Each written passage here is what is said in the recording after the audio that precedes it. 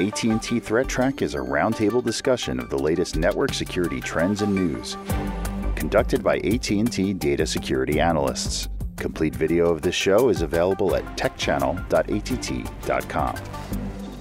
So John, some interesting malware with the Telegram Messenger came out this week. You have a story on that? Yeah, so there was a blog posting article put out about the Telegram Messenger. The real story is that a vulnerability was detected in, or kind of an exploit in the Windows client of Telegram. We've actually seen it. It's an old trick, probably from like 3-4 years ago, maybe even longer. It's hard for me to keep track of it all. That was really popular in email attachments for a while. In the old days, you get an email attachment, and the attachment would have something like a file name of 12exe.rf or something like that. But what they really did is the exe.rf is actually reversed. Right. So some languages, you'd read from the reverse direction. Arabic is one of those languages that supports that. But you can actually do it midstream in a string. So you can have a string of text, and somewhere right in the middle you could say, flip this around. But the file really on disk is the right way. So you can make an executable that ends in .exe and then kind of flip around just the bits around the trailing dot there, so it looks like it ends in some other extension when you look at it on the screen. Danger to users is that this is possibility to click on something that you think is harmless, but really there's a malicious file type, and all the systems detections and the security tools, they still think it's that PNG or PDF or. Well, they may or may not. I'm not quite sure, an antivirus or other tools might be smart enough to know that and say something. So, a typical tactic, and one of the ones they gave, is they made an extension that looks like it ends in .png, but it really ends in .js. They just rotated those around. sj.png. Right, it was sj.gnp or something like that, right? Oh, and yeah. they flicked it. Right. Keys too. I mean, when it goes to run it, it actually prompts you, do you want to run this? You're thinking, well, why am I running a GIF or a JPEG? If you do click on something and you get unexpected behavior, so I click on a PNG, which is an image file. If I get a window that says, do you want to run this file? Well, why am I running a PNG? Or why am I executing a PDF? If you're not careful when you look at it, you'll see it on your screen, but it won't really necessarily show it to you in reverse, depending on how your Windows is set up. So it might look like you're going to open a PNG, but like John said, it's saying, do you really want to execute this? Yeah. But still, a lot of people might not even, catch wind of that, and they'll say, yeah, it's just an image. It's okay. Or you're just so used to clicking OK because you have, certificate errors and things that you're used to just ignoring, right? Right. The real thing here to me is that they're purporting to be a relatively safe file type when they're not in reality. So they're pretending to be a .png image, but in reality it's a JavaScript or an executable or something of that nature that really is going to run. Telegram has since fixed this problem, so it's not there anymore, which is good. So if you update your Windows client, you should be okay. It's actually a really good write-up that they did, because they found that it was being used primarily by Russian cybercrime criminals. Beyond the tactic itself, they also gave some practical examples of some real malware. So it was kind of interesting to see how they did their analysis there. The machine knows that it's an executable and not an image. And it's kind of telling you, I'm going to execute this, as opposed to just opening it in some kind of viewer.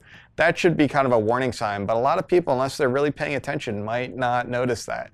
So it is one of those kind of tricky things you really need to be aware of when you're opening attachments. A user should ask themselves, why am I running this file? Is this a runnable? Is this an executable? It shouldn't be. So, kind of common sense, but just, being focused on what you're doing on your machine. Hey, John, it sounds like you were looking into some fixes for an Apple bug related to text messaging. Yeah, John, it certainly was. The interesting thing is, we keep running into situations where rendering foreign language characters has some effects on the thing. And I use the word effects in that regard because, remember, a couple of years ago, there was an attack called Effective Power, where the kids were sending a little Arabic character to each other, and it would knock down messages. It's a text issue where a certain character could be sent on a mobile machine and it can crash your phone.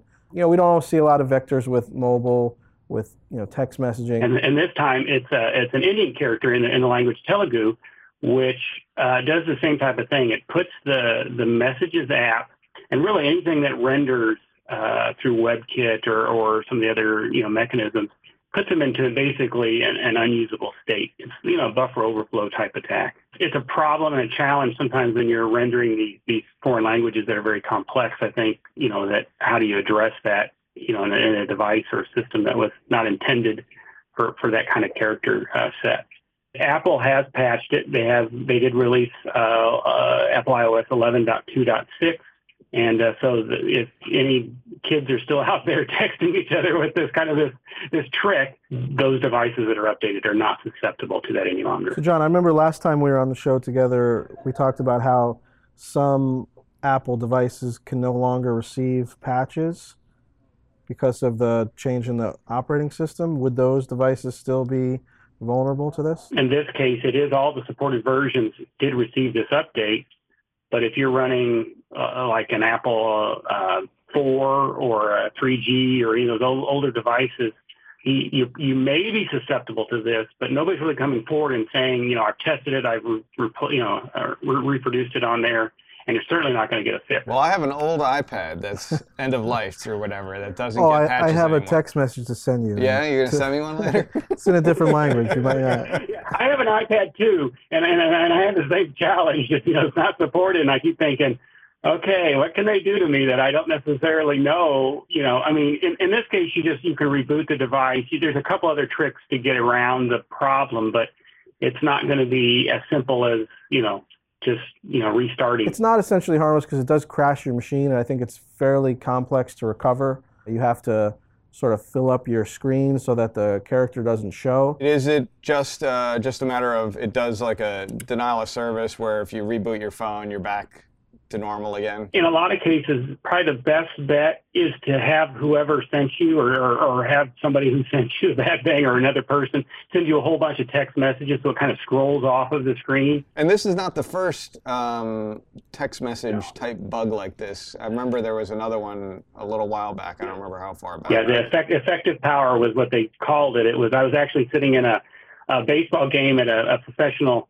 baseball here in St. Louis, and the kids were doing it all around me. I was in like a school setting, and it was kind of fun to see it, in real life, occurring that the kids were attacking each other. That's great. I'm being a little facetious, but it is a little bit of a catch-22 for me. I think in a safe environment, it's good to test this kind of stuff because that's how we learn about it, right? But doing it as a prank to somebody who doesn't know that this is going to be happening to them is not a good thing. It could be at a very inopportune time. Maybe something urgent's going on with that person. So, Joe, I hear you have a story for us about a new Mirai variant. Right, yeah, so they're calling it the OMG Mirai botnet variant. Some folks from Fortinet put out a blog post kind of deconstructing a Mirai variant. The basic differentiator here is that it opens a proxy. So it basically is component for component, the Mirai botnet with all the same capabilities that Mirai has, but it opens a couple ports to open a proxy, and then it sets up a 3-proxy instance, which is a freeware proxy. So, the kind of trend of this story and this blog post is that we've been seeing variants of Mirai for months and months and months. Folks are trying to monetize the Mirai botnet, which is interesting because that's not really why Mirai came out. When we first saw Mirai, over a year ago, it was really a DDoS, take down Krebs, take down DNS. This one, tries to sell access to the proxy. We've been seeing botnets trying to do cryptocurrency mining. It's just sort of more along that trend of, the botnet code is out there. How do I change it a little bit so that I can make money, not just the initial DDoS brute force kind of power of these botnets. So, John, I think you said you've done some research on this one. I was looking at it this morning. I guess one of the first things I was going to say is proxy-based botnets seems to be a little bit of a trend lately. We've been seeing a lot of those in the IoT space. Like when they take these IoT devices over, they're turning them into proxy nodes as part of a larger proxy botnet fabric that they resell to other bad actors in the underground. The other thing that I was looking at today is, at least from the domain, the command and control domain that I saw reported that story, it has been sinkholed. Okay. They kind of like kick the legs out from underneath it. Like we've talked about on the show before, these IoT devices, people put them out there, they don't put passwords on, and all these ones that did get infected in the first round probably never knew that they were infected. And when the bad guy comes around again with a new version of his malware, they're still not going to know that. So somebody can go right back in there and deploy a new version of the malware with a different domain name for the command and control and, you know, spin it up again. So I would not be surprised to see that happen. The problem I find with these IoT devices that we've talked about ad nauseum is that there's no antivirus. They get deployed a lot of times with default passwords. So the owners have no idea that it's been compromised probably multiple times throughout its life. Right. And the owner of the thing has no idea of this. And they don't update them ever. You know, there's no patching. Right. They just deploy it, and if it continues to work, then they're happy. So Joe, you said it was doing cryptocurrency mining, I guess, when it was active. Was it Monero or was it Bitcoin, or do we really know? I think the point of this one is to sell access to the proxy. And correct me if I'm wrong, John, but the idea being if you have a botnet that has a proxy, you can be a little bit more anonymous with it, right? Right. You can use it as part of your kind of back office infrastructure, so to speak, or your botnet infrastructure to obfuscate where the operator is really coming from. Yeah. A lot of them use the proxy stuff for click fraud activity in order to get like advertising revenue, things like that. So they'll take those proxy bots and they'll run a bunch of commands through them and say, go visit these websites. And since it's a whole bunch of these different devices to Google or whoever is the advertising, it looks like different hits to them trying to visit it. And they get, you know, advertising revenue based on that if they can get enough hits over time. Right. But there's other things. They do all kinds of, I've seen on some of these proxy botnets, they do all kinds of shenanigans through there. So because they do rent it out to other people, usually bad actors in the underground. I saw a story, I think maybe a week ago, that said that some of those SETI, you know, the search for extraterrestrial, all those apps that are running doing that are now getting supplanted by the cryptocurrency mining because it's so much easier and so much more profitable.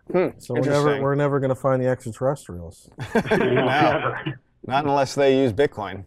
Try to see if your device is exposing any services to the internet. What I like to do is use Shodan and see what they think about you if they've seen that you have certain ports and services open. Most importantly, never, ever, ever leave a device that has some kind of default password with that default password. So as soon as you get a device, a new one, make sure that you change that default password to something different.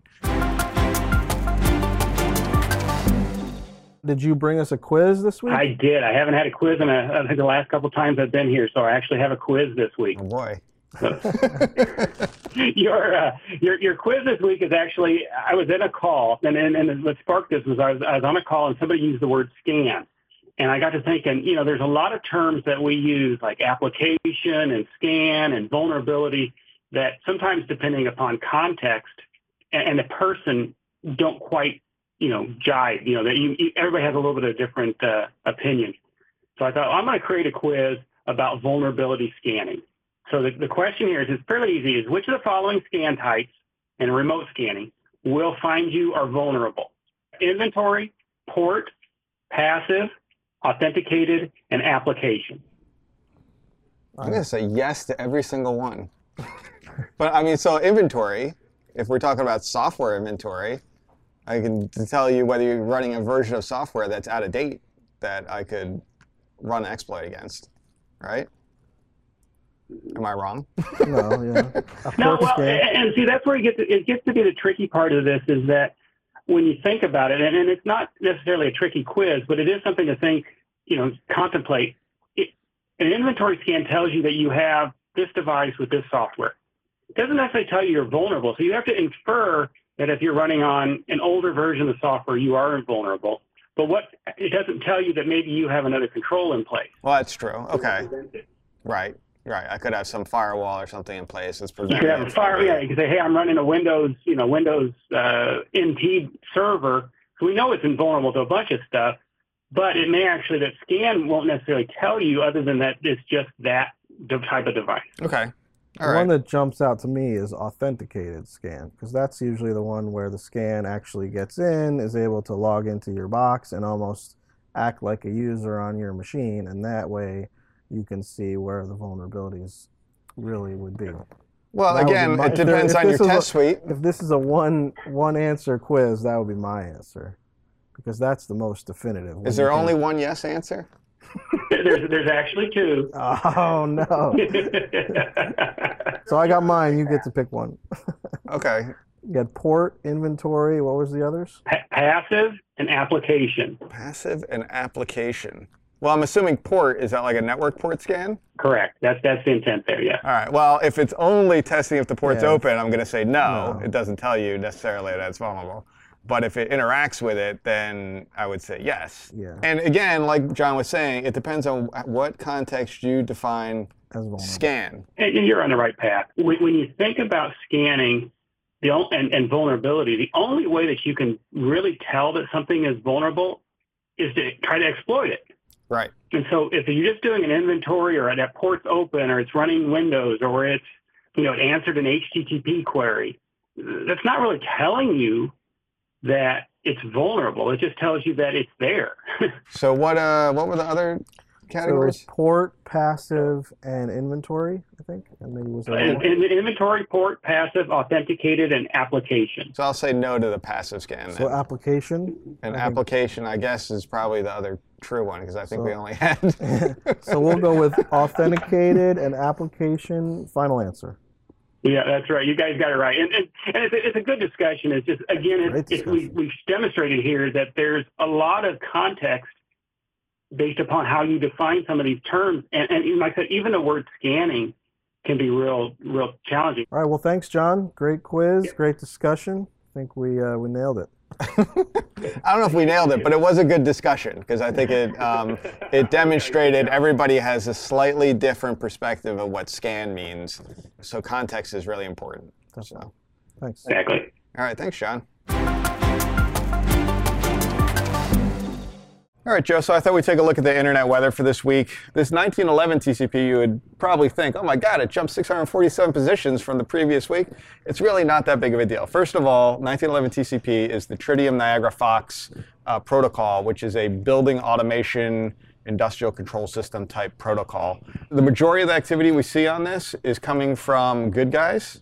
The reason it jumps so high here is because when we do our program, it actually falls kind of on a day when they happen to scan more versus, so they kind of have a sliding window. Every once in a while it jumps in because they do all their scanning on a Monday. It's really a cyclical kind of thing. Yeah, it's very cyclical. There is scanning going on the internet that's not malicious. There's folks doing research, folks kind of understanding the internet. We call them good guys or white hat activity. So that was interesting. The first one that I kind of highlighted is 5431 TCP. Some of these other ones we talk about all the time. Telnet, it's been a problem forever, so we've talked about it enough. Right. 445 TCP, WannaCry related stuff, we all know about it. So 5431 TCP is interesting to me, and 5555 TCP is interesting. We're going to go take a closer look at that. The first one that's really interesting to me, I don't really have a full answer yet, 5431 TCP, and this is a 90-day picture. So prior to not that far back, so middle of February here, we didn't really see a lot of scanning. The weird thing about this is it's very spiky. So they're scanning, and it stops again really quickly. But the volume of scan sources is 90,000. That's a lot. Yeah. That's a lot of devices to all of a sudden start scanning and then stop. Normally they start and they kind of you see this kind of waveform and you'll see a decay pattern. This is kind of weird and I don't know what to make of it yet.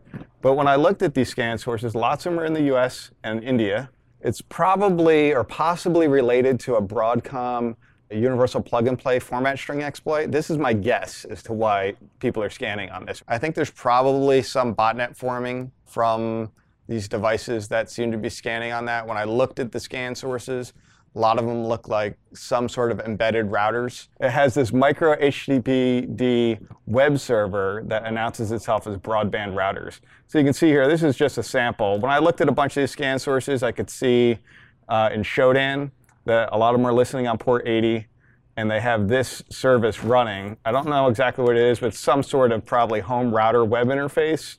Micro HTTPD is a very common web server. It's a very tight, small web server that a lot of people use. Our geographic picture can kind of show there is a lot of density in the US of this, and there's a lot of density in India, and then there's kind of scatterings around other places. This one, port 5555 TCP, this is actually related to Android devices that have the developer debug console open. That's what that is. That port is for. Somebody figured this out, that you can connect to it and take over these Android devices if they have that port open. So they've scooped up a bunch of these. This has a really nice recruitment wave here. I've never seen something so smooth as the way it actually recruited all these devices.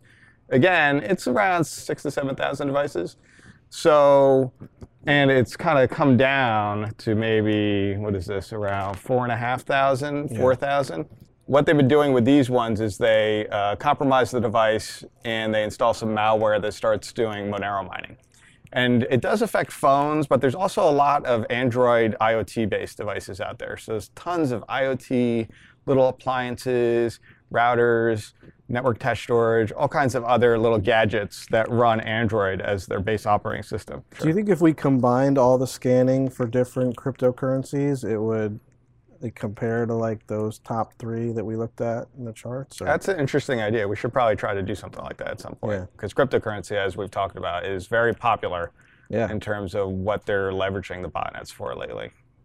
And the last one I wanted to point out, which is actually not on the top 10, but is important. We started to see reflective denial of service attacks using this port 11211 UDP, which is Memcached. And Memcached is this, it's basically like a distributed RAM across devices, and it's for caching database results, and it lets you speed up websites that are very database centric. There's probably about 90,000 or so of these exposed on the internet. There's some bad actors out there just recently discovered it within the past 5 days here to use this as a reflective attack vector, and it has really large amplification. So I can send like one really small packet, it'll send 10,000 packets back to the victim. In this case, the amplification is really through the roof. Wow. Because what happens is you can make a very small query and it can dump a big state table back to you.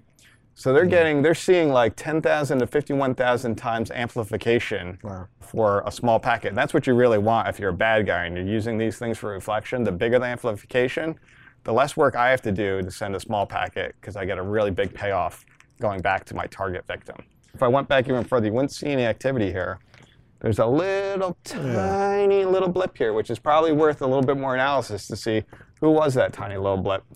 But we started to see some attacks going on, and this one is around 55 gigabits, 130 gigabits.